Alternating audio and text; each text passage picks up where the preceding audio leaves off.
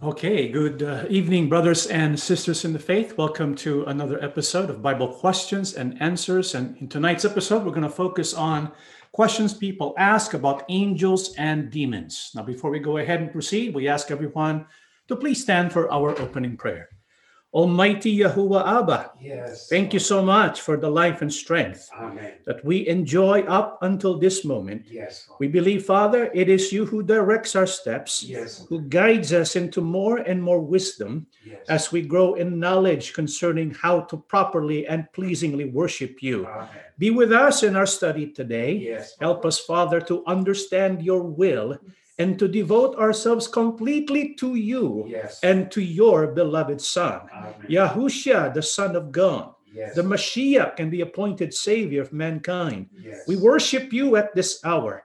May you Yes. please dwell in our minds always, Yes. and may you remain always in the midst of our hearts. Amen. Father, please forgive all our sins. Yes. May you bless and heal your people throughout the world, Yes. and may you always pave the path for each and every one of us, Yes. that we may reach safely and peacefully the kingdom of heaven. Amen. We believe, Father, that you have hearkened to our prayer. Yes. Father. We ask and beg everything in the name of our Lord and Savior, Yahushua HaMashiach. Amen. Amen. Okay. All right. Good day to everyone. Like what we said, we're going to focus our study today, brought by one of our viewers concerning angels and demons. So we're going to answer questions that people ask about angels and demons. And so this is the set of questions submitted to us. These are the questions we're going to be addressing today. Hello po. I have always been curious about angels and demons in the Bible.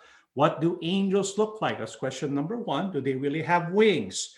Why does Yahuwah no longer send angels down here today? How many angels did he create and why? What do demons look like? Is Satan a demon? If that's the case, are demons just fallen angels? And number three, how does one get possessed by a demon?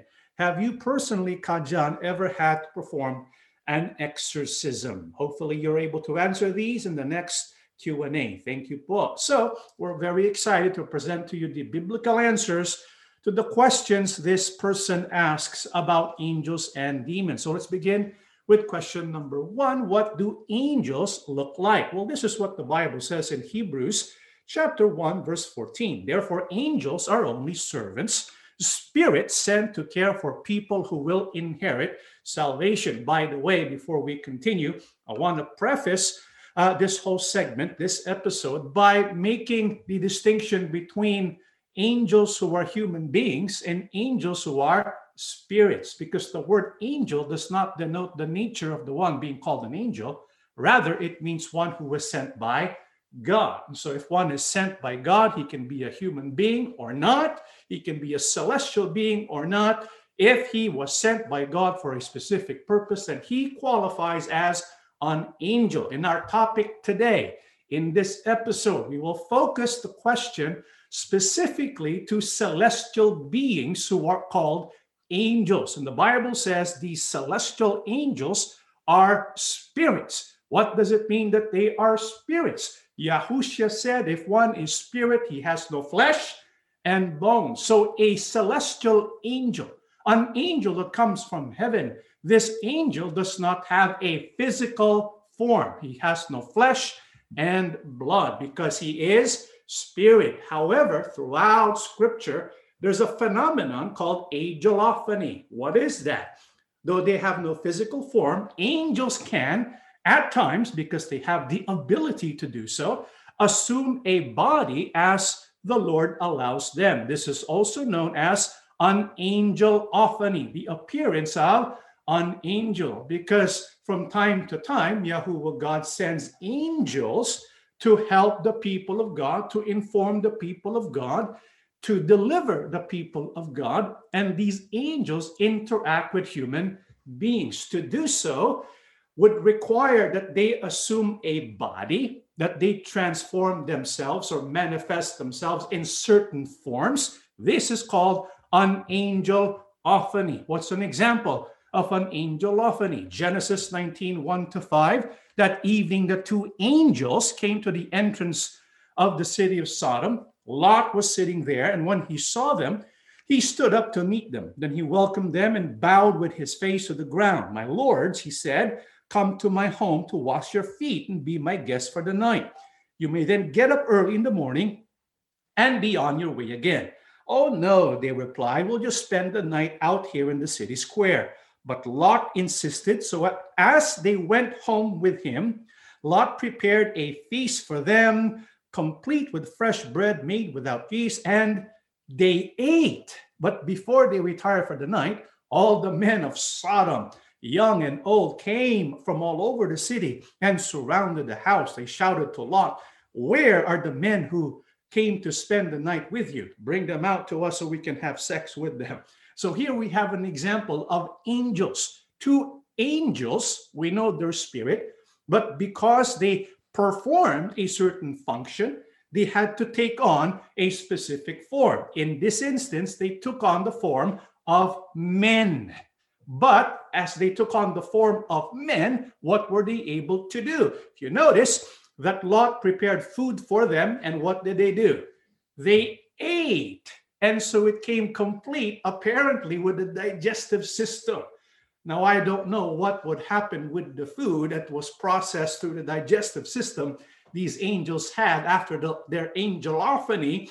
We'll just have to figure that out when we are in heaven. Apparently, they took on a human form. They look like human beings. They look like men. And apparently, they look very handsome, right? Because the people all over Sodom, they wanted to meet these two angels. How else, or what else is an example of an angelophany? Joshua 5:13 or 14.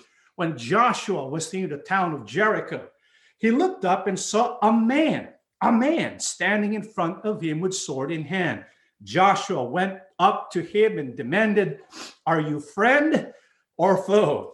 Neither one, he replied. I am the commander of Yahuwah's army.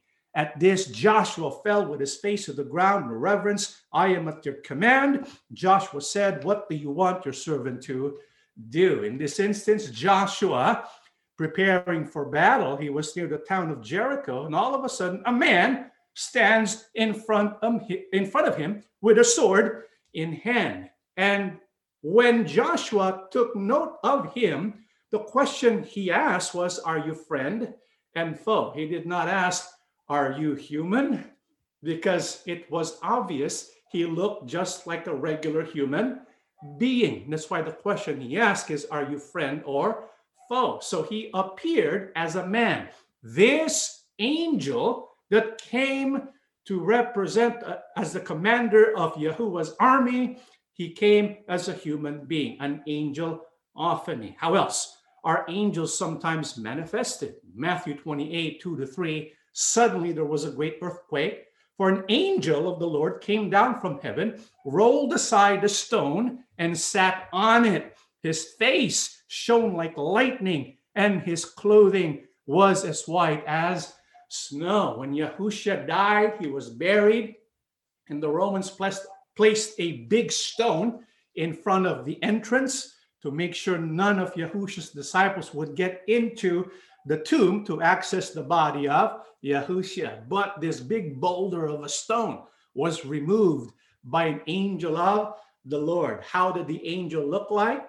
His face shone like lightning, and his clothing was as white as snow. So depending on the function, the angels sent by Yahuwah God transform themselves into a form that is suitable for that function. In this case, the angel of the Lord appeared very fearsome, powerful, not just a regular human being. And so to answer the question, what do angels look like? It depends. Physically, they have no form because they are what? They are spirits. Let's go to the next question. Do they really have wings? In the Holy Scriptures, when angels interact with human beings, angels were never depicted as beings with wings. This is why when we have Michael, the archangel, when we say archangel, it basically means the chief or leader of the angels. Gabriel, for example, Michael, for example, in their interactions with human beings, they were never depicted with wings. Unlike what we see today in pictures and art, angels of God do not have wings when it comes to angelophanies. However, when it comes to visions, it is different. There are two instances where angels have been depicted with wings. What is one? The book of Isaiah 6, 1 to 3. It was in the year King Uzziah died that I saw the Lord. He was sitting on a lofty throne, and the train of his robe filled the temple. Attending him were mighty seraphim. Each have 6 wings. With 2 wings they covered their faces, with 2 they covered their feet, and with 2 they flew.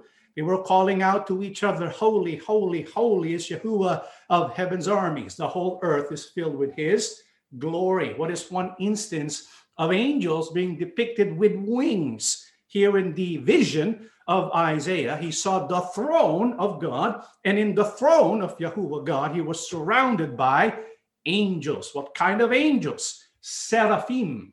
Each of the seraphim had 6 wings. And so this is one example of angels depicted with wings. What else? The book of Ezekiel 10, 3 to 5. The cherubim were standing at the south end of the temple when the man went in, and the cloud of glory filled the inner courtyard.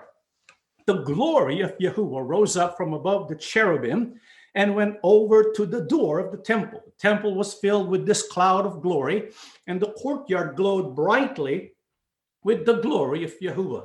The moving wings of the cherubim sounded like the voice of God Almighty and could be heard even in the outer courtyard. And so, besides the seraphim, there are also a class of angels called cherubim. And in the book of Ezekiel, the cherubim is depicted with wings. And when Yahuwah gave instructions to Moses to build the Ark of the Covenant, on the top plate, they were supposed to have the wings of the cherubim, right? And so cherubim, according to Ezekiel, they also have wings. And Ezekiel described the moving wings of the cherubim producing a sound like the voice of God Almighty. Now, these wings of these angels, are they literal wings? We don't believe they're literal wings. Like we said, they take on the form according to the function required them. And in these instances, in Isaiah,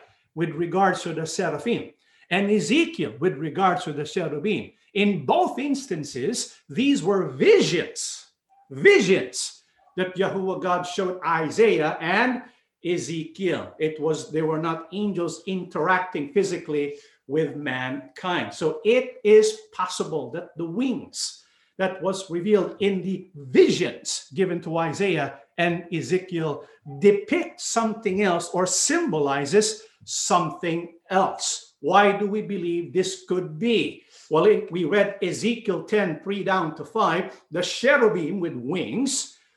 How does Ezekiel also describe them in the vision that he saw concerning the cherubim? In Ezekiel 10, 14, each of the 4 cherubim had 4 faces. The first was the face of an ox. The second was a human face.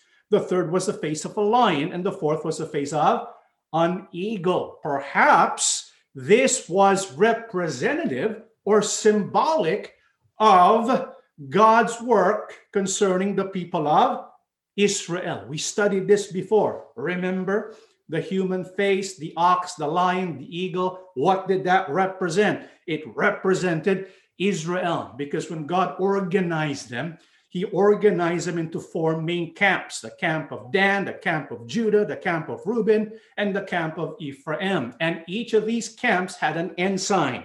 The ensign of Judah was a lion. The camp of Reuben was a man. The camp of Ephraim was an ox. And the camp of Dan was an eagle. So perhaps the cherubim that was seen in the vision was to communicate a prophecy concerning the history and the future of the people of Israel. Because when you look at Ezekiel, it speaks about the future of Israel during the days of the tribulation, or after the Christian, or during the Christian era. So perhaps that could be what the wings are representing, symbolic of something else. So, but when it comes to angels having a physical wing or physical wings, that is not the case because they are spirit in nature. Okay. Next question. Why does Yahuwah no longer send angels down here today? I believe Yahuwah God does. Haven't you been visited by an angel lately? No? Somebody that looks like an angel? Or maybe someone whose work or service is akin to that of an angel? Have you had visits like that before? Maybe, maybe not. But the Bible says one of the functions of angels is Hebrews 1:14. Therefore, angels are only servants, a spirit sent to care for people who will inherit salvation. Who are those who will inherit salvation? The people of God. And so if you are a servant, if you're a follower of Yahusha, you're a people or a son and daughter of Yahuwah God, guess what? You will be assigned an angel. An angel will be sent to take care of you. So how do angels take care of the people of God who will inherit salvation? The book of Psalms 91, 9 to 12, if you make Yahuwah your refuge, if you make the Most High your shelter, no evil will conquer you, no plague will come near your home, for he will order his angels to protect you wherever you go. They will hold you up with their hands so you won't even hurt your foot on a stone. So what can angels, invisible servants sent by God to take care of his people, what can they do for us? Bible says they can protect us from evil, from plague, protect us when we go from place to place so that we do not hurt ourselves. So those are some of the things angels are in charge of doing. Sometimes they do this invisibly, but sometimes they do it in a concealed way, but they do it in different fashion. Why do we say this? Hebrews 13, 1 to 2, keep on loving each other as brothers and sisters. Don't forget to show hospitality to strangers, for some who have done this have entertained angels without realizing it. Why did they not realize it? Because they look just like us. Why? Because angels are spirits that can take on a form. What is that called? Angelology. And so in the process of taking on form, they can look exactly like us. And so they can be strangers. And so Apostle Paul tells us you should always be hospitable to strangers because you never know. You could be dealing with an angel. I'm sure many of us have an experience when we find ourselves in a hard place or we are in some kind of trouble and someone offers to help us. And then when we look back to check and to thank them, all of a sudden they're gone. Have you had that experience before? I'm sure you have. This is an example of an angelophany where an angel takes on a human form and they help you without even realizing that they were angels until after you realize, wait a minute, where did the guy go? Who's going to thank him, right? So does Yahuwah God still send angels? Yes, he certainly does. And he will send angels in the future as well to perform a very specific function. Let's go to the next question. How many angels did God create? Good question. Psalm 68:17. The chariots of God are tens of thousands and thousands of thousands. How many here can multiply that? Tens of thousands of thousands of thousands. How many is that? Well, in the book of Hebrews, it was summarized like this. But you have come to Mount Zion and to the city of the living God, the heavenly Jerusalem, to an innumerable company of angels. So basically, the number of angels created by Yahuwah God is innumerable, as many as the stars in heaven. In fact, angels are likened to stars in heaven. So we don't really know the exact number. I wish I can give you a number, like 5,695,308. But there's no number like that in the Holy Scriptures. It does mention innumerable company of angels. But the more important question, I believe, is why, right? Why did Yahuwah God create angels in the first place? Psalms 148, 1 down to 2 Praise Yahuwah. Praise Yahuwah from the heavens. Praise him from the skies. Praise him, all his angels. Praise him, all the armies of heaven. In Yahuwah's court in heaven, there are innumerable angels who praise and sing to Yahuwah our God. That's one of the functions of angels. What else? In Hebrews 1, 6-7. And when he brought his firstborn son into the world, God said that all God's angels worship him. Regarding the angels, he says he sends his angels like the winds, his servants like flames of fire. So angels also function to worship the Son of God and to worship God who created all things. Besides this, what also is the purpose of an angel? Purposes of angels is to be servants, to do what Yahuwah God instructs them to do. This is why the word angel, when we look at Hebrew, its Greek meaning angelos, it means one sent by Yahuwah God. So when one sends an angel for a specific function, he is acting as a servant of Yahuwah God. So they praise Yahuwah, they worship Yahuwah, and they also serve Yahuwah God. In what way do they serve God? By doing what God wants them to do. And oftentimes angels are sent into the world so that we can be cared for. As what we read in Hebrews 1:14, they were sent to take care of the people who will inherit salvation. However, besides being sent to the world to help and to take care of people who will be saved, what also is the function of angels? Revelation 8:7, the first angel blew his trumpet, and hail and fire mixed with blood were thrown down on the earth. 1/3 of the earth was set on fire.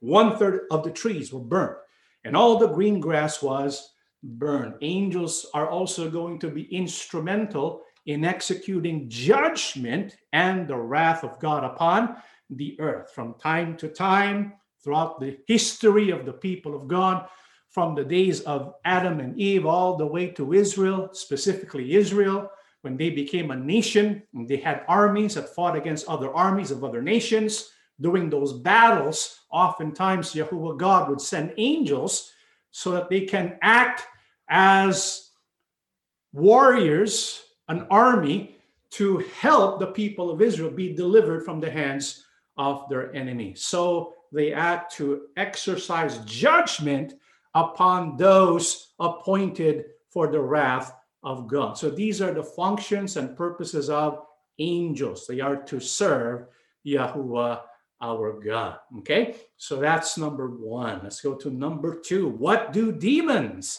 look like? Is Satan a demon? If that's the case, are demons just fallen angels? Well, who is Satan, first of all? Because once we get that, the other two questions kind of follow that, right? Who is Satan? What was his origin? Revelation 12, verse 9, this great dragon, the ancient serpent called the devil, or Satan, the one deceiving the whole world, was thrown down to the earth with all his angels. So the Bible speaks about Satan and all his angels, which tells us Satan did not used to be Satan. He was once what? An angel, right? What kind of angel was he? In the book of Ezekiel 28, 12-15, Son of man, sing this a funeral song to the king of Tyre. Give him this message from the sovereign Yahuwah. You were the model of perfection, full of wisdom and exquisite in beauty. You were in Eden, the garden of God.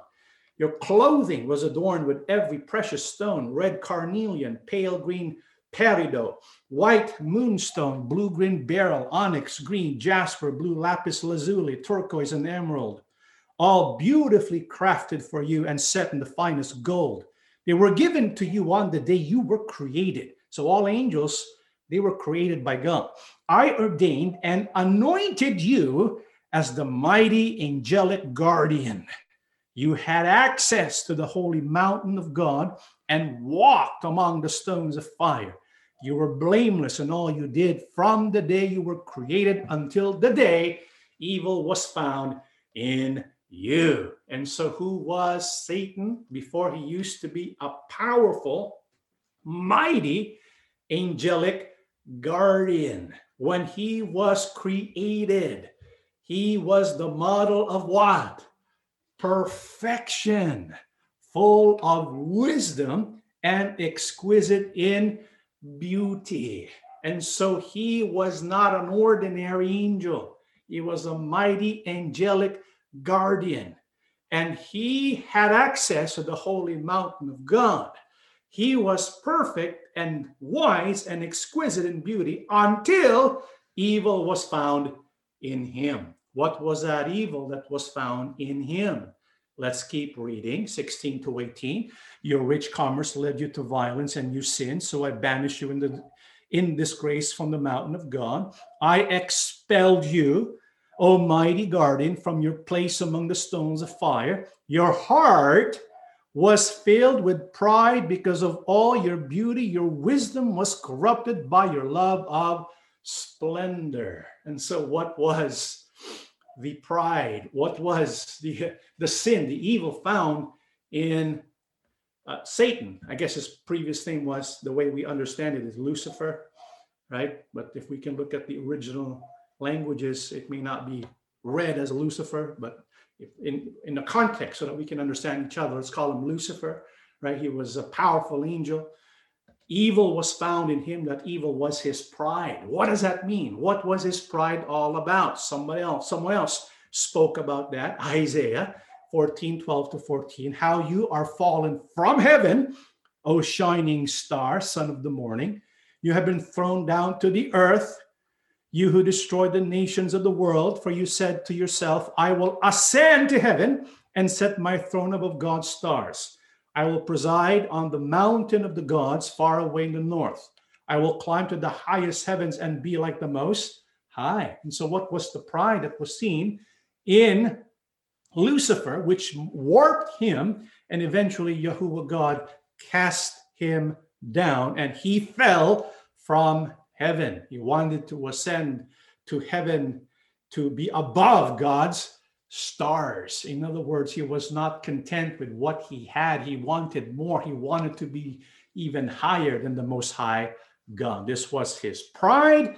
And because of his pride, he fell. He became a fallen angel. That's why in Revelation 12:9, it says he was cast down, thrown down into the earth. But who was thrown down together with him? All his angels. And so Satan was not the only one who was cast down, also his angels. And so Satan is the devil. His fallen angels are also devils, or what do we call them? Demons. So fallen angels are demons, just like Satan. They used to be angels, angels who were punished by God. Why were they punished by God? Let's read Jude 1 verse 6. And I remind you of the angels who did not stay within the limits of authority God gave them, but left the place where they belong. God has kept them securely chained in prisons of darkness, waiting for the great day of judgment. So why did God punish these other angels? Why were they also cast down to the earth? That's because they did not remain within the limits of their authority. They left the place where they belong. They did not fulfill God's purpose and what was required of them. They were to serve God. But instead of serving God, they wanted to be the ones to be served. Just like, who is that again? It's Lucifer. And so they were punished by God, securely chained in prisons of darkness. Now, what could that possibly mean? An actual place, an actual prison? Maybe, but I believe that represents their inability to repent. There's nothing they can do anymore to reverse the judgment that God has cast upon them. And so the prison of darkness is metaphorical for their condition being forever damned by God, because they're awaiting the great day of judgment. What is to happen to them? To Satan together with his angels on the day of judgment. Matthew 25:41. Then the king will say to those on his left, get away from me. God has cursed you. Go into everlasting fire that was prepared for the devil and his Angel. This is their destiny.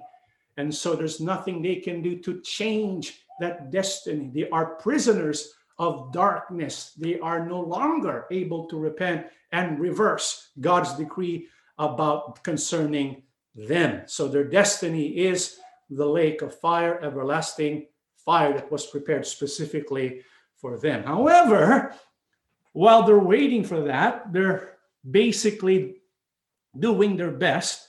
The devil, the demons, they're working together. And what do they try to do here on earth? In Ephesians 6:12, for we are not fighting against flesh and blood enemies, but against evil rulers and authorities of the unseen world, against mighty powers in this dark world, and against evil spirits in the heavenly places. And so, what we are up against as people of God, sons and daughters, our greatest threat, our greatest enemy is not flesh and blood, but what's behind, what's influencing flesh and blood, what's influencing human beings, what's influencing governments, what's influencing kings, what's influencing people of influence. Who are they?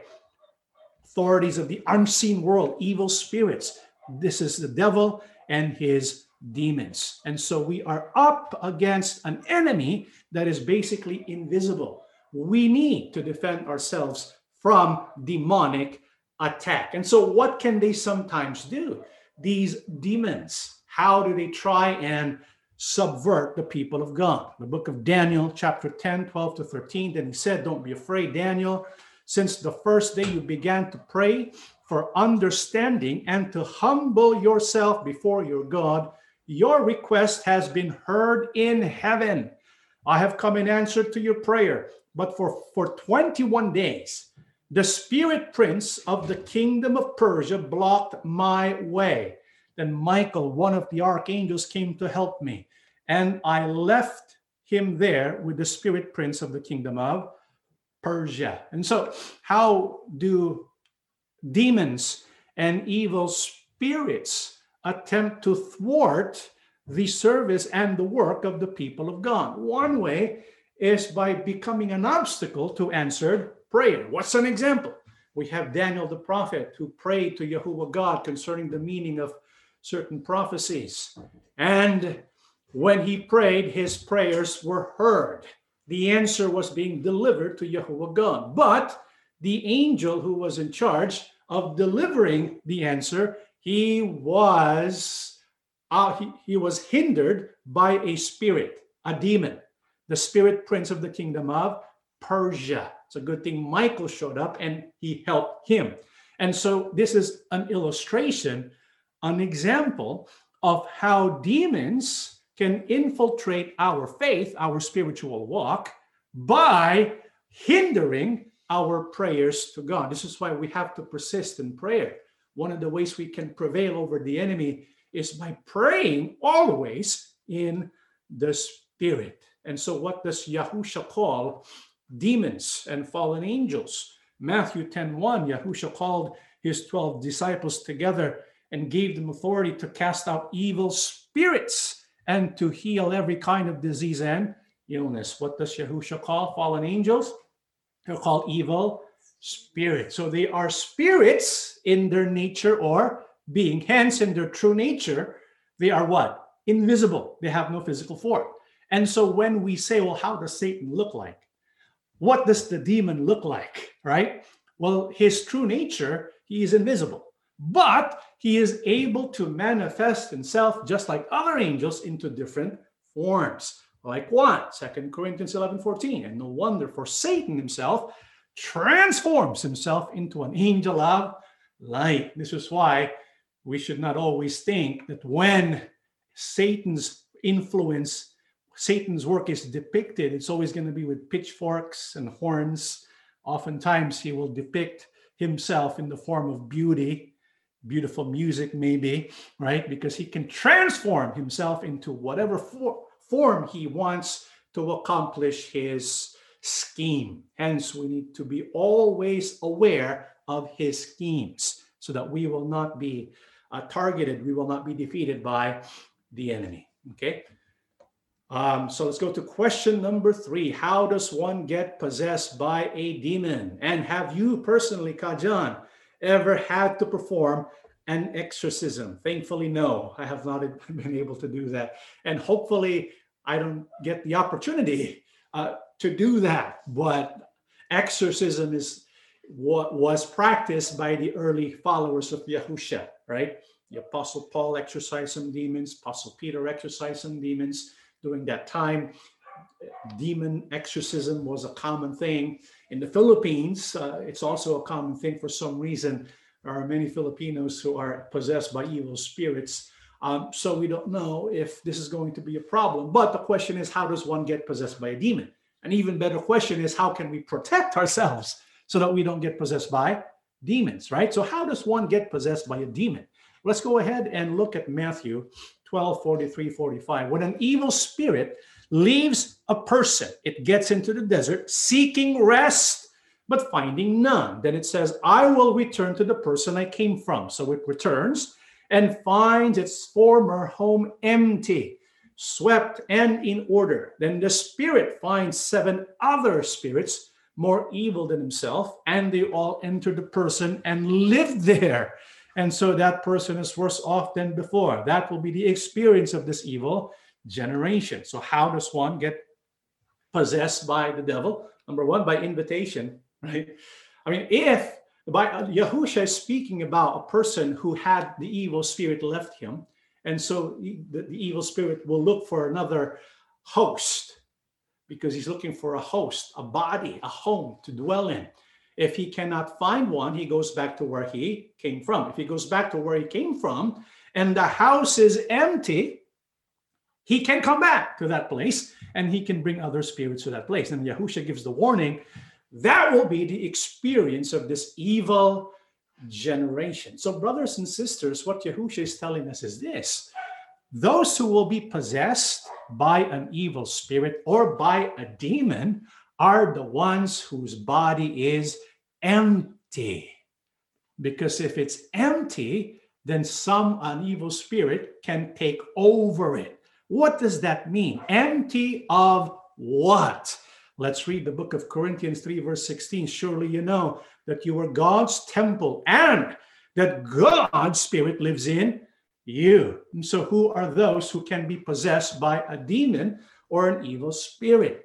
People who do not have the Spirit of God living in them. So if the Spirit of God does not live in us, we who are the temple of God, then we are prone. We can be a target, and we can have the evil spirit possess us. And so our defense against demonic possession is possessing what? The Spirit of God. If we have the Spirit of God in us, it is impossible. It is impossible for that person to be possessed by the devil or by his demons. However, does it mean that we cannot be influenced by the devil? If we are followers of Yahusha and Yahuwah, and because of this, we have the Spirit of God dwelling in us and living in us, and so we cannot be possessed anymore by the enemy of God, does it mean we cannot be influenced? Does it mean that the devil cannot tempt us anymore? Well, who is an example of one who's a follower of Yahusha, but he was temporarily influenced by him in some way? Let's read what it says in the book of Matthew 16, 22, 23. But Peter took him aside and began to reprimand him for saying such things. Heaven forbid, Lord, he said, this will never happen to you. Yahusha turned to Peter and said, get away from me, Satan. You are a dangerous trap to me. You are seeing things merely from a human point of view, not from God's. And so, yes, because Peter was a follower of Yahusha, places faith in him, because he is an apostle chosen by Yahusha, the likelihood of him being possessed is very low. But he can be influenced. This is an example of one being influenced by the devil. You see, there's a difference between being influenced by the devil and being possessed by the devil, right? To be influenced by the devil means a person has thoughts in his heart that come from the enemy. And so when Yahushua announced to his disciples that he has to go to Jerusalem and die, here's Apostle Peter. He says to Yahushua, for this will never happen to you. I forbid it. And so what does Yahushua say to Peter? He said, get behind me, Satan. Because that thought that came from the mouth of Apostle Peter, it did not come from God. It came from the adversary. So Apostle Peter, he was influenced by Satan in making this remark. But of course, he was not possessed by Satan. He was able to defeat Satan by the help of Yahushua. It did not come to the point where Satan possessed him. Now, who, on the other hand, was an apostle who was influenced by Satan, and he allowed Satan to influence him, and so eventually Satan took over and possessed him. Who is that? He was also an apostle, but because he allowed Satan to influence him, eventually Satan possessed him. Let's read the book of John, the book of John, 12:4-6. But Judas Iscariot, the disciple who would soon betray him, said, that perfume was worth a year's wages. It should have been sold and the money given to the poor. Not that he cared for the poor. He was a thief, and since he was in charge of the disciples' money, he often stole some for himself. So we have here a person, his name is Judas Iscariot, one of the apostles, who was prone to demonic possession. Why? Because he had a heart for it. What was his heart? Which made him prone to being influenced by the devil. He had a love for money. So much so that he was willing to betray Yahushua for money. He loved money. This is why he often took or stole money for himself from what was collected by Yahushua's disciples. He was the treasurer. He was in charge. He had authority over the money, and he took some for himself. And so he had the propensity for evil. He had an opening for the devil to not only influence him, but also to enter in him. So we read John 12:4-6. We know that Judas Iscariot has this weakness, and he does not address that weakness. And this is an important point, because the question is, who are those who are going to be demon possessed? That was the question, right? How does one get demon possessed? It begins with the devil or the demon looking for a weak point. So if we have a weak point in our life, if we have a vice, if we have a moral weakness, if we don't address that, if we don't patch that up, that will be a way for the devil to influence us and then to enter in us and possess our life. Judas had a weak point, but he did not address it. And so what eventually happened? We read John 12. Let's keep moving forward in time. During the supper, John 13, Yahushua and his disciples were at supper. The devil had already put into the heart of Judas, the son of Simon Iscariot, the thought of betraying Yahushua. And so because the devil knows that Judas had this love for money, he used that as an opportunity to be able to influence Judas. You see that? How so? He planted a thought in his heart. What was that thought? Betray Yahushua for money. And so it was implanted. And so he was thinking about that.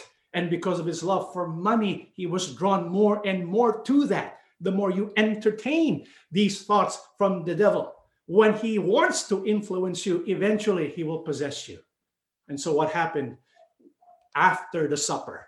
John 13:27, as soon as Judas took the bread, Satan, what did he do? Entered into him. Yahushua said to him, hurry and do what you must. So you see the progression of how the devil wants to possess individuals. When he wants to attack in a personal level, he begins by looking at your weakness. If you don't address that weakness, he will influence you with that weakness. If you entertain that influence, he will enter you and then destroy your life. Brothers and sisters, we need to protect ourselves from demonic possession. It is true. There are demons. They are invisible adversaries who want to destroy our life. And so we need to protect ourselves. How do we do so? Well, in the book of 1 John, how can we protect ourselves so that we will not be overcome by Satan and his demons. 1 John chapter 3, verse 8, whoever continues to sin belongs to the devil, because the devil has sinned from the very beginning. The Son of God appeared for this very reason, to destroy what the devil had done. So he will look for a weakness. And so if there's a sin that we continue doing again and again, it's called a vice. If we don't address that, Satan can use that to destroy us and influence us. What was the weakness of Judas Iscariot? Love for. What is your weakness, brothers and sisters? I don't have a weakness, brother. Not me, I'm different. I have no weakness. What is your weakness? Pride, right? Sometimes that's very difficult to find in ourselves, but we all have weaknesses. And so we need to make sure whatever that is, we have to let Yahuwah God help us so that we don't continue to sin. Because if we continue to sin, the devil is going to destroy us. How else can we overcome the devil? Well, Ephesians 4:27, 30, 32. Don't give the devil a chance. Judas Iscariot gave him a chance, so he got devoured. Do not make God's Holy Spirit sad, for the Spirit is God's mark of ownership on you, a guarantee that the day will come when God will set you free. Get rid of all bitterness, passion, and anger. No more shouting or insults, no more hateful feelings of any sort. Instead, be kind and tender-hearted to one another and forgive one another as God has forgiven you through Christ. How else can we protect ourselves from the devil? The Bible says, do not give him a chance. How do we give the devil a chance? When we grieve or we make the Holy Spirit sad. Because when the Spirit is in us, there's no way the devil can touch us. There's no way the devil can possess us and influence us if the Spirit is in us. But when you grieve the Spirit and the Spirit leaves, what happens? It gives the devil a chance, an opportunity. And so to prevent giving the devil a chance or an opportunity, what must we do? We need to make sure that we do not grieve the Holy Spirit. Well, how do you do that? When you have bitterness in your heart, when you have anger in your heart, when you have hateful feelings in your heart. What are we doing, brethren? We are grieving the Holy Spirit, thereby giving an opportunity for the devil to ruin our life. And so get rid of these feelings, anger, bitterness, hate. Get rid of that in our heart, because it's an opportunity for the devil to influence and even possess us. And we don't want that to happen. What else must we do? How else can we protect ourselves? By making sure that the Holy Spirit remains in us. Let's read Corinthians 6, 18 to 20. Run from sexual sin. No other sin so clearly affects the body as this one does. For sexual immorality is a sin against your own body. Don't you realize that your body is the temple of the Holy Spirit who lives in you and was given to you by God? You do not belong to yourself, for God bought you with a high price, so you must honor God with your body. How else can we protect the Holy Spirit residing in our hearts? By running away from sexual immorality, sexual sin. The devil knows all about the human craving, the lust for the flesh, and he will use that, because once a human being bites, there goes the Holy Spirit, and there goes the devil with the opportunity to destroy your life. Don't give him the chance. What else must we not do so that we can protect ourselves from demonic possession? 1 Corinthians 10, verse 20. No, what I am saying is that what is sacrificed on pagan altars is offered to demons, not to God. And I do not want to be partners with demons. What else does Apostle Paul warn us about so that we don't become victims of demonic possession? Don't be partners with demons. You know how people become partners with demons? When they sacrifice on pagan altars offered to demons. What does that mean? Well, we get an idea, because this is one way by which the devil can bypass the influence part, right? And go straight to possession. Usually when the devil will possess an individual, he begins with influencing the weakness, and then go to the possession, right? But if you freely partner with the demon, then he bypasses the influence part. He doesn't need that because you're inviting him to be partners with demons. We don't want to do that. So how do you partner with the demon? What are these pagan ways that we possibly can partner with a demon, and which is something we do not want to do? Let's read the book of Deuteronomy 18, 9 to 14. When you enter the land of Yahuwah your God is giving you, be very careful not to imitate the detestable customs of the nations living there. For example, never sacrifice your son or daughter as a burnt offering. So far, so good. None of us are going to do that. For example, never sacrifice your son. Okay, and do not let your people practice, what does it say? Fortune telling. Oh boy. Isn't that popular nowadays? Right? Sometimes when you're driving along the road, you see like a psychic's palm reading. You see that, right? Oh, it's just for fun. You're inviting yourself to partner with demons. Horoscopes, eating a fortune cookie. No, you can eat a fortune cookie, but do not believe in those kind of things. Fortune telling, or use sorcery, or interpret omens, or engage in witchcraft, or cast spells, or function as mediums or psychics, or call forth the spirits of the dead. These are the things of the occult. Anyone who does these things is detestable to Yahuwah. It is because the other nations have done these detestable things that Yahuwah your God will drive them out ahead of you. But you must be blameless before Yahuwah your God. The nations you're about to displace consult sorcerers and fortune tellers, but Yahuwah your God forbids you to do such things. And so how can a person partner with demons? By engaging in occultic practices like witchcraft, casting spells, engaging with psychics, consulting with mediums, calling forth the spirit of the dead, which is very popular now. Black magic, the occult, Ouija boards, other games that sometimes teenagers nowadays play. They think it's just a joke, harmless fun. Let us try, what is that game called with the glass? Spirit of the glass. Let's communicate with the devil, with evil spirits. You're dabbling with the occult. You're dabbling with demons.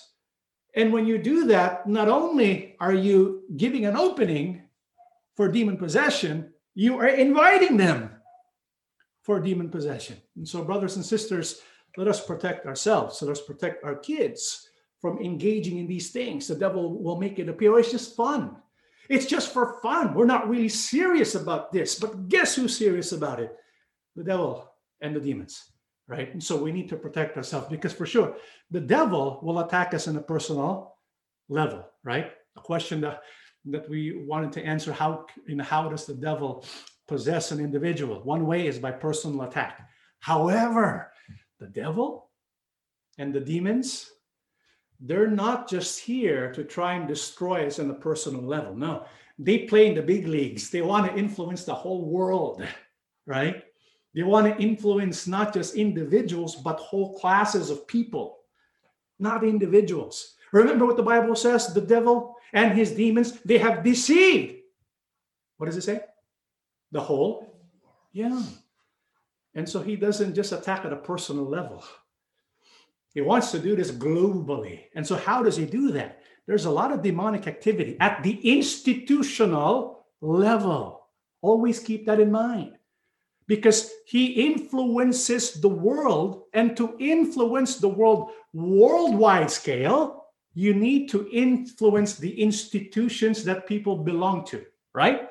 And there are different institutions that people belong to. There are three major ones. And the devil will do his best to influence all three areas of institutionalized demonic attack. We need to protect ourselves at a personal level, which what we just showed you. We need to also protect ourselves on a global level, or more generally, right? Three areas of institutionalized demonic attack. What does the devil and his demons attack at a global level by attacking the institutions throughout the world? Let's read the book of Daniel, chapter 10, 12 to 13. Then he said, don't be afraid, Daniel, since the first day you began to pray for understanding and to humble yourself before your God, your request has been heard in heaven. I have come in answer to your prayer, but for 21 days, the spirit prince of the kingdom of Persia blocked my way. Then Michael, one of the archangels, came to me, and I left him there with the spirit prince of the kingdom of Persia. We studied this already, right?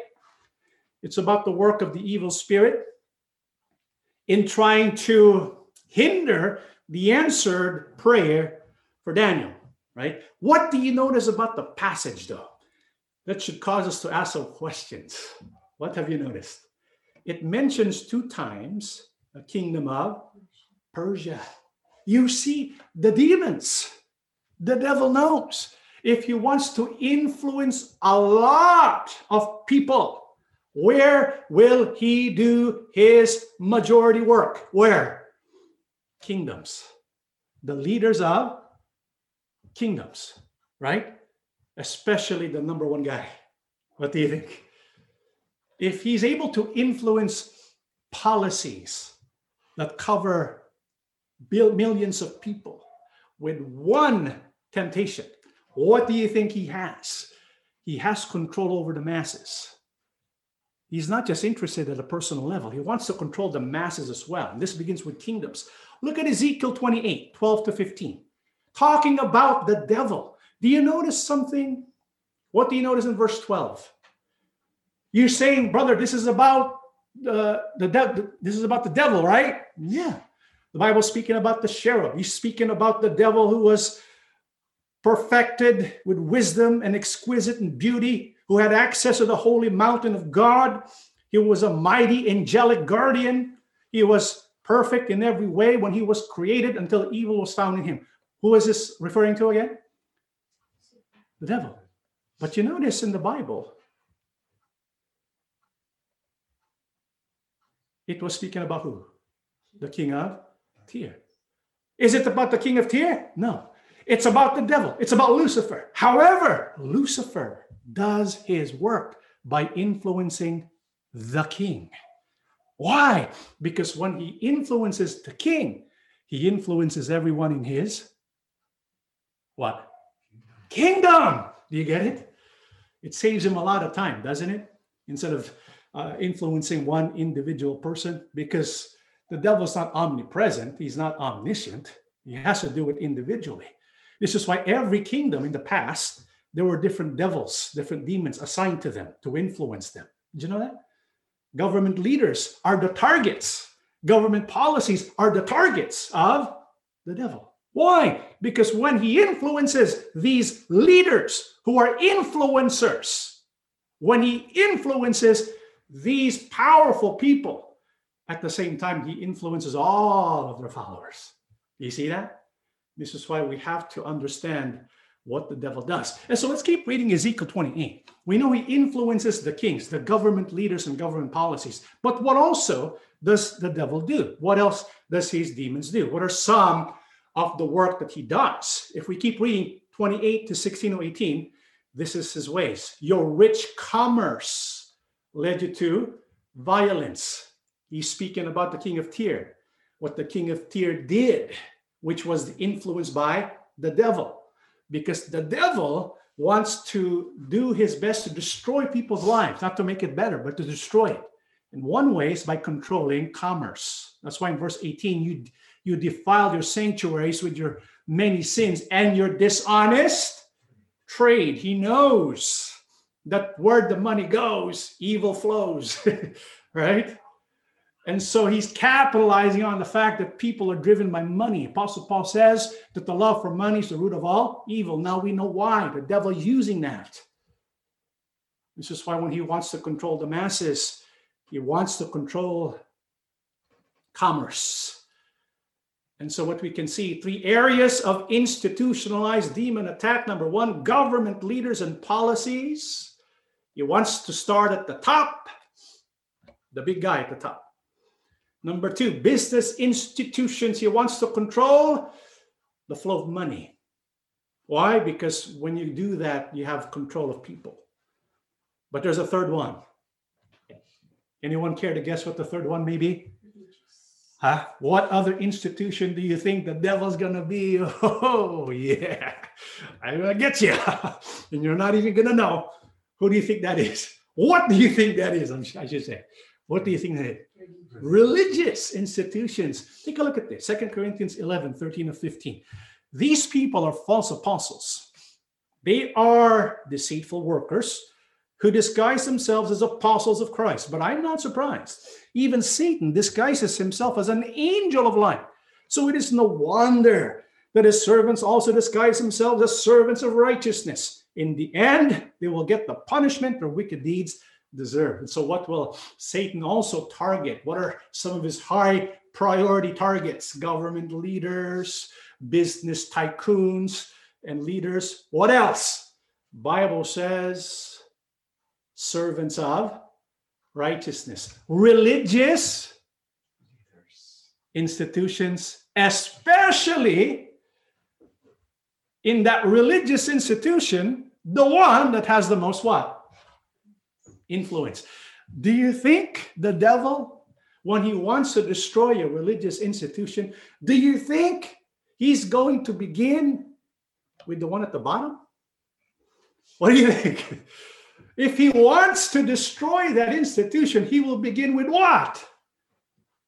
The one at the top, right? Does that make any sense? That's what he does. He will transform himself into an angel of light to get that done. And many have been duped. Are we surprised? Is this something that we see in the Bible? That the target of the devil is indeed the one at the top, the one giving direction, the one giving orders. Is that biblical? Oh, yeah.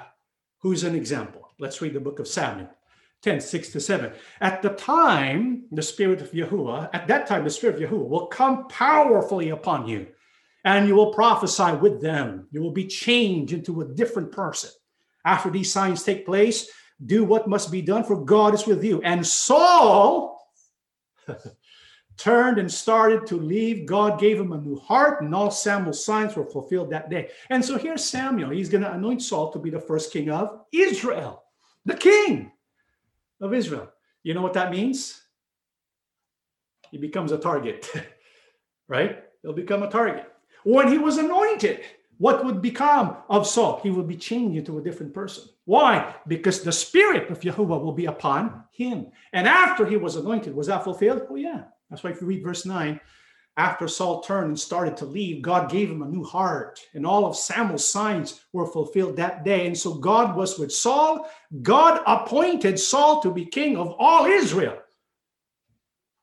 But what happened to Saul? Remember, he's a target who is working behind the scenes. If Satan wants to destroy Israel, would he begin with the stone builders and work his way up? No, he's going to begin with the one at the top. So what happens to him? We proceed forward. He does well so far. And then all of a sudden, I greatly regret that I have set up Saul as king, for he has turned back from following me and has not performed my commandments. And it grieved Samuel, and he cried out to Yahuwah all night. So God says, I regret that he became king, that I appointed him king. And so why did God say that? Because he has not performed the commandments of Yahuwah God. When you go back to the history, it was just one thing that he forgot. He did everything else right.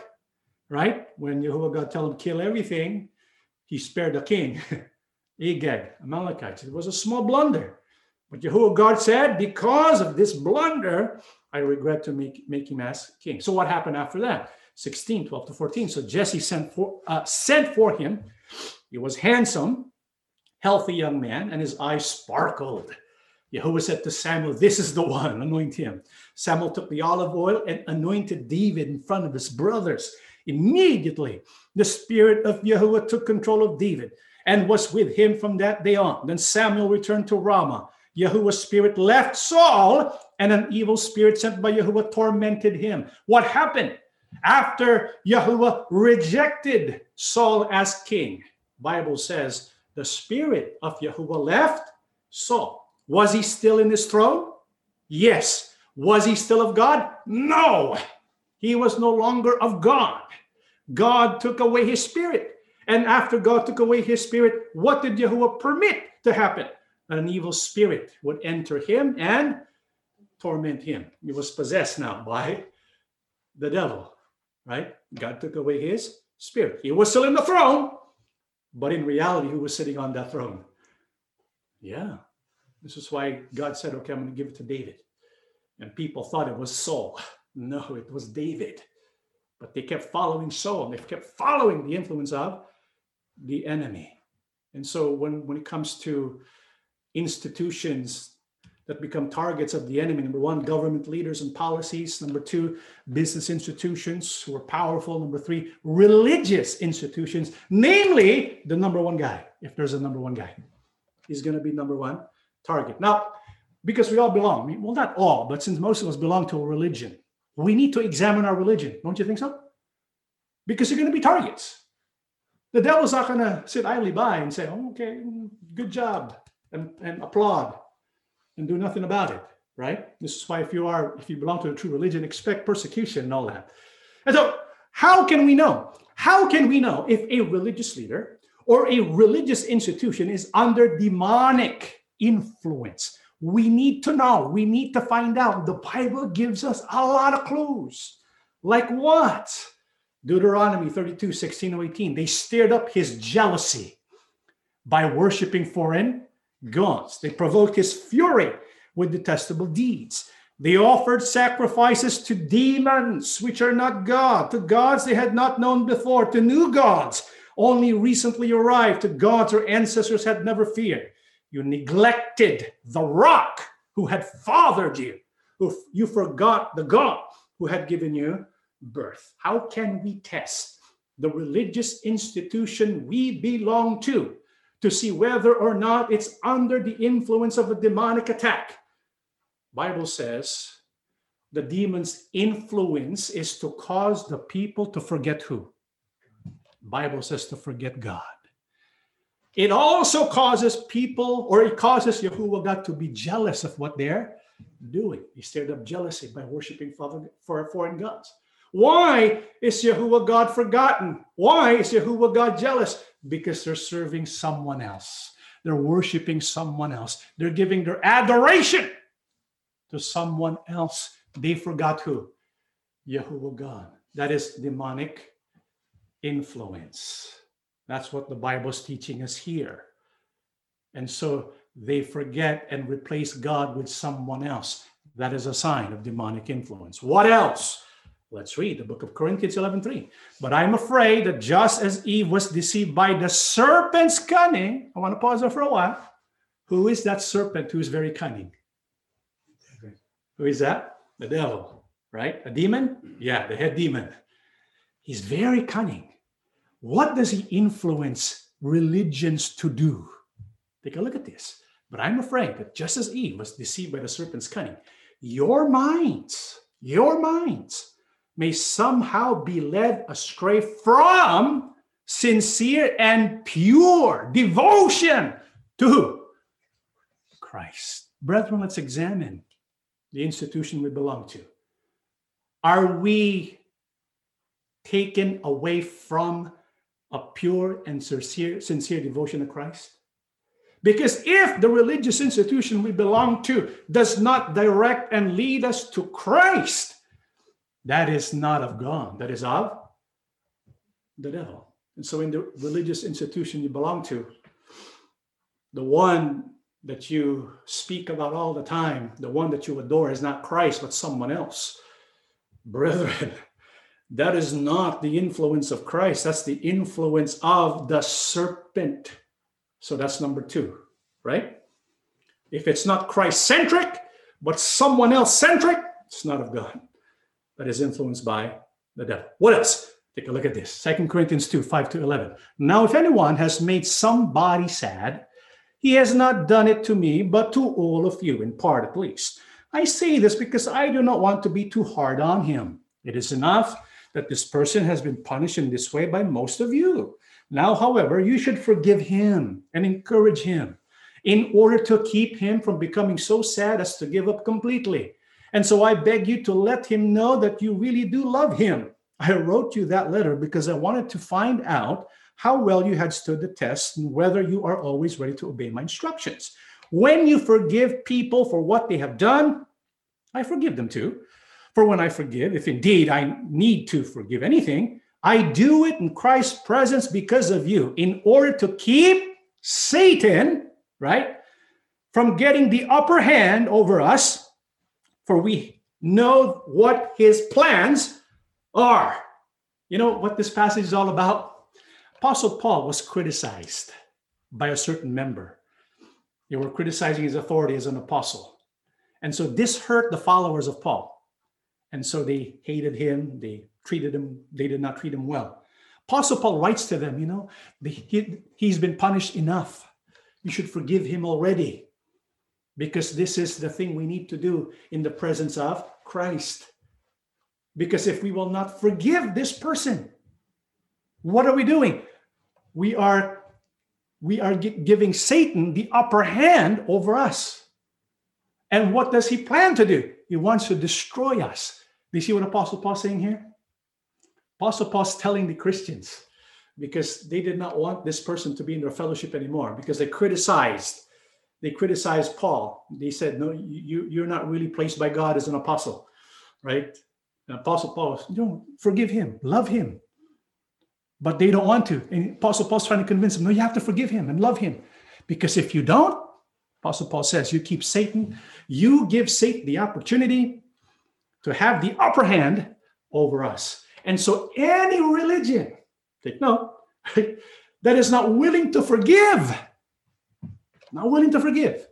who do not practice forgiveness, that is the influence of who? Satan. And that religion is under demonic attack. What else? Timothy chapter 4, 1-3. There are three elements here. The Spirit clearly says that in later times, some will abandon the faith and follow deceiving spirits and things taught by demons. Such teachings come through hypocritical liars, whose consciences have been seared as with a hot iron. They forbid people to marry and order them to abstain from certain foods, which God created to be received with thanksgiving by those who believe and who know the truth. And so how else can we recognize a religious institution influenced by the demons? Apostle Paul warns about this. And even in the later times, during our time, we're going to see this. Those who practice religion, and in the name of religion, they will teach things that is of the demon. Does it mean they're going to say, okay, follow this book from the demon? No. It's going to be a lot subtle than that, because the devil's very subtle in his ways. How does Apostle Paul describe the religious institutions that is influenced by deceiving spirits and by the demons themselves? Bible says their teachings come through hypocritical liars. And so they practice deceit and fraud. They're willing to, for example, lie to the government, right? They will practice deceit and cause others to practice deceit. And they will say such things as, this is to protect our religion. And so they will use it in the name of religion. In the name of religion, we should practice lying and deceit so that we can protect our fellowship. Okay? Bible says that is the influence of the devil. What else? Bible says consciences have been seared. When they're doing the things that God hates, when they're doing the things that is wrong, but their consciences are not bothered by it. For the Bible to say your consciences have been seared, they must be doing despicable things. And so these are despicable things that they're going to be doing, but their consciences are not bothered by that at all. That is an influence of the devil. And number 3, the Bible says they forbid people. And so they tell the members of their congregation not to do certain things. They forbid them to do certain things. And they will say, because it's the teaching of God, but the Bible says no. In this case, Bible says they will forbid people to marry and to abstain from foods, but God did not forbid such things. Do you see the point there? They will take it upon themselves to forbid people to do the things which God never forbid. If any religious institutions follow that template, That is not influenced by God. That is a religion under demonic attack. What else? 1 John 2, 9 to 13. If we say that we are in the light yet hate others, we are in the darkness at this very hour. If we love others, we live in the light. And so there is nothing in us that will cause someone else to sin. But if we hate others, we are in the darkness. We walk in it and do not know where we are going because the darkness has made us blind. I write to you, my children, because your sins are forgiven for the sake of Christ. I write to you, fathers, because you know him who has existed from the beginning. I write to you, young people, because you have defeated the evil one. To defeat the evil one, we have to be in the light. Those who have been defeated or are influenced by the evil one, they are where? What's the opposite of light? Darkness. And so a religious institution, who is still in darkness is still under the influence of the evil one. They're influenced by demons, those who are in darkness. Who are those in darkness? Those who hate others. Even if they say that we are in the light, but they hate others. What they say is different from what they practice. If they hate others and they say we hate others in the name of our religion, Bible says they are still in darkness. They are still under the influence of the evil one. So any religion that promotes hatred of other people, that is not of God, that is of the devil. So far we have 9 signs. Well, we have 7, but there are going to be 9. Okay, number 1, forgetting and replacing God with an idol. Remember that? Deuteronomy. Number 2, not Christ-centric. Instead of placing devotion to Yahusha, it's to someone else. What else? Does not practice forgiveness. In particular, they're not willing to forgive because their leader has been criticized. Number 4, practices fraud and deceit in the name of religion, shows no conscience for doing wrong, forbids that which God has not forbidden, and promotes hatred of other people. You see that so far? Right? But there's 2 more. And before I give you the next 2, I want you to consider this. Do you remember the 3 institutions of demonic attack? Remember? What were they again? Government, business, religious. If the devil is in charge of all 3, if he can somehow unite all 3, it makes it more influential and powerful. What do you think? If he focuses on a religious institution and causes the religious institution to have connections with and dealings with and relationships with businesses and government leaders and policies, what do you think about that? The devil will go, bingo. That makes it even more influential and powerful. Has this happened? Have religious institutions mingled with business institutions and government leaders and policies? Yes or no? Yes. The Bible speaks about that actually. The book of Revelation 18, 2-4. With a mighty voice he shouted, fallen is Babylon the Great. She has become a home for demons and a haunt for every evil spirit. I want to pause there for a while. The Bible's speaking about a harlot, right? Which means a false religion.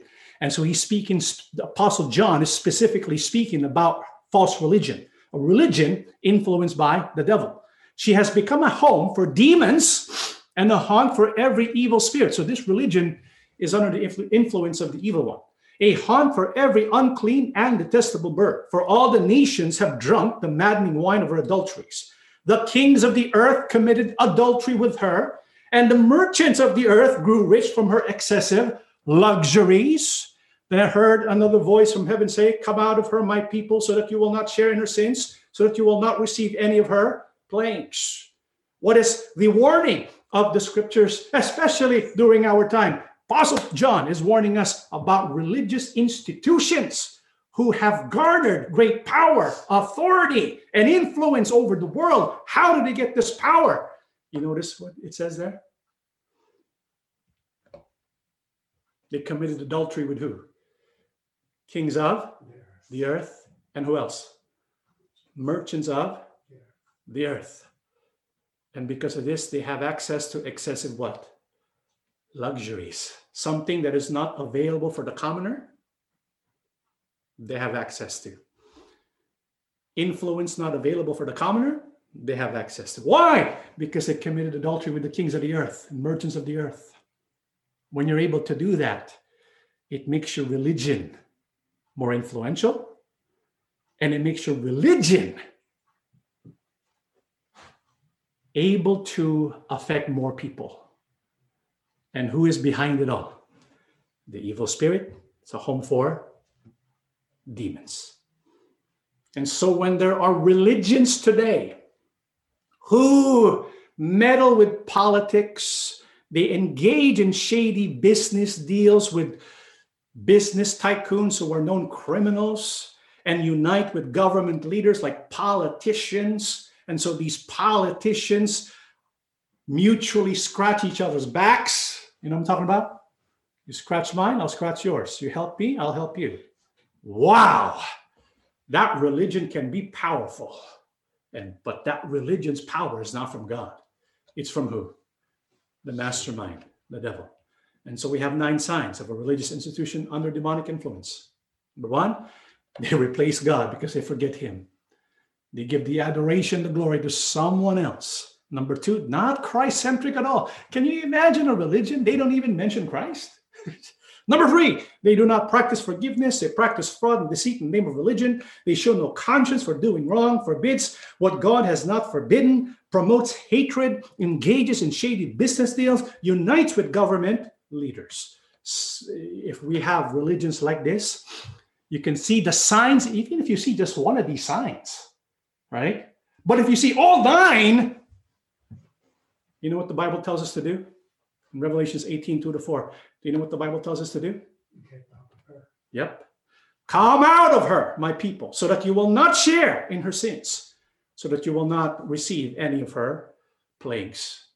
And so, brethren, if I were you, you belong to a religion that is described by these 9 signs of demonic influence. Why are you going to stay there? Right? When specifically the Bible gives us the instruction, come out of her, my people. Because if one will not come out, Bible says that they will share in their sins and they will receive of her plagues. Brethren, the Bible is not wrong. Read this passage with meditative hearts and pray to God to ask you for direction. What do I need to do? Because, brethren, the Bible speaks loud and clear. Because if we don't want to be under the influence of the devil, we have to protect ourselves. And the Bible's giving us the way to do that. We just have to act on what the Bible's giving us and teaching us, right? And so, brothers and sisters, for us to be able to overcome the devil so that we will not be a victim of a demonic possession and influence, what are the things that we must do? 3 things before we pray. 1 Peter 5:6-9, be self-controlled and alert. Your enemy, the devil, prowls around like a roaring lion looking for someone to devour. Resist him, standing firm in the faith, because you know that your brothers throughout the world are undergoing the same kind of sufferings. Humble yourselves, therefore, under God's mighty hand, that he may lift you up in due time. Cast all your anxieties on him because he cares for you. It's number 1. Let us humble ourselves under God's mighty hand. You see, by ourselves, we stand no chance against the enemy, right? That's number 1. Humble yourselves under the mighty hand of God. Depend on God, not on our own ability. What else? 1 Peter 2:21. For God called you to do good, even if it means suffering, just as Christ suffered for you. He is your example, and you must follow in his steps. He never sinned, nor ever deceived anyone. He did not retaliate when he was insulted, nor threaten revenge when he suffered. He left his case in the hands of God, who always judges fairly. He personally carried our sins in his body on the cross so that we can be dead to sin and live for what is right. By his wounds, we are healed. Once you were like sheep who wandered away, but now you have turned to your shepherd, the guardian of your souls. Apostle Peter tells us, so that we will overcome the enemy, the devil, we place ourselves under the mighty hand of God. We submit to the will and authority of God. Number 2, we turn ourselves to our shepherd, or our true leader. Who is that? Yahusha. Why should we turn ourselves to our shepherd, the chief shepherd, Yahushua HaMashiach himself? He's the guardian of our souls. And the guardian of our souls, our chief shepherd, tells us to do good. He tells us not to retaliate when we're insulted. Leave it in the hands of God, because that's what he did. And he wants us to follow what he did. And number 3, brothers and sisters, John 14:23, Yahusha answered him, those who love me will obey my teaching. My Father will love them, and my Father and I will come to them and live with them. Here's my question to you, brothers and sisters. If Yahuwah Abba and Yahushua HaMashiach live in us, do you think the devil can ever possess us? No. No. He will stay away from us. And that's the key. But how can we have the Father and his Son live in us and with us? When we obey the teachings of Yahusha with love. And that's the main point. Because there are people who obey the teachings, but their motivation is not love. You see, we must obey the teachings because we love Yahuwah our God and because we love Yahushua HaMashiach. If the purpose of why we obey, the purpose why we worship, the purpose of why we serve, the purpose for why we sacrifice is because of love for Yahuwah God and love for Yahushua HaMashiach, then what Yahushua said will be true in our life. The Father and his Son, Yahushua, will live in us. And when Yahuwah God and Yahushua HaMashiach lives in us, there's no way, it's impossible for the devil to touch us. He cannot even influence us. But it begins with obedience, with love, acting upon the voice of our King. When we're able to do that, and brethren, we will find safety. We will not be harmed. We will not be possessed by the evil one, because Yahuwah claims possession of us. They belong to me. He will say to the devil, do not touch them. These ones belong to me. They are my sons and my daughters. No one messes with the sons and daughters of God. No one can ever defeat the sons and daughters of God. Brethren, we are the sons and daughters of God. Let's keep it that way. Let's heed the voice of our King. Let us obey because of our love. That is our lesson. Let us stand and we shall pray. Everlasting and loving Father, Yahuwah our God. Yes, Father. Thank you so much, loving Abba. Yes, Father God. For giving us your instructions. Amen. We know that soon you will send your beloved Son. Yes, Father. Our King Mashiach. Yes, Lord. We know on that day we shall receive salvation. Amen. But we also know the adversary of our faith. Yes. The invisible forces of darkness Yes, Father. that seek to undermine our faith will seek to devour us. Yes, Father, we place ourselves under your mighty hand. Yes. We submit to your authority. Yes. Please keep us safe as we do our best to resist him. Amen. Yahushua our King, Yes. you are our chief shepherd. Yes, Lord. You are the guardian of our soul. Protect us. Yes. You gave us your teachings. We want to be like you, and so we will obey. And as we obey, we want to express how much we love you. We do love you, Yahushua our King.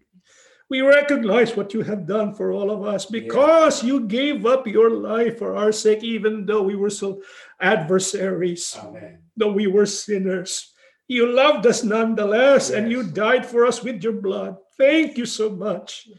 We profess faith in you, and Amen. we will do our best to be like you. Amen. Only guide us every step of the way.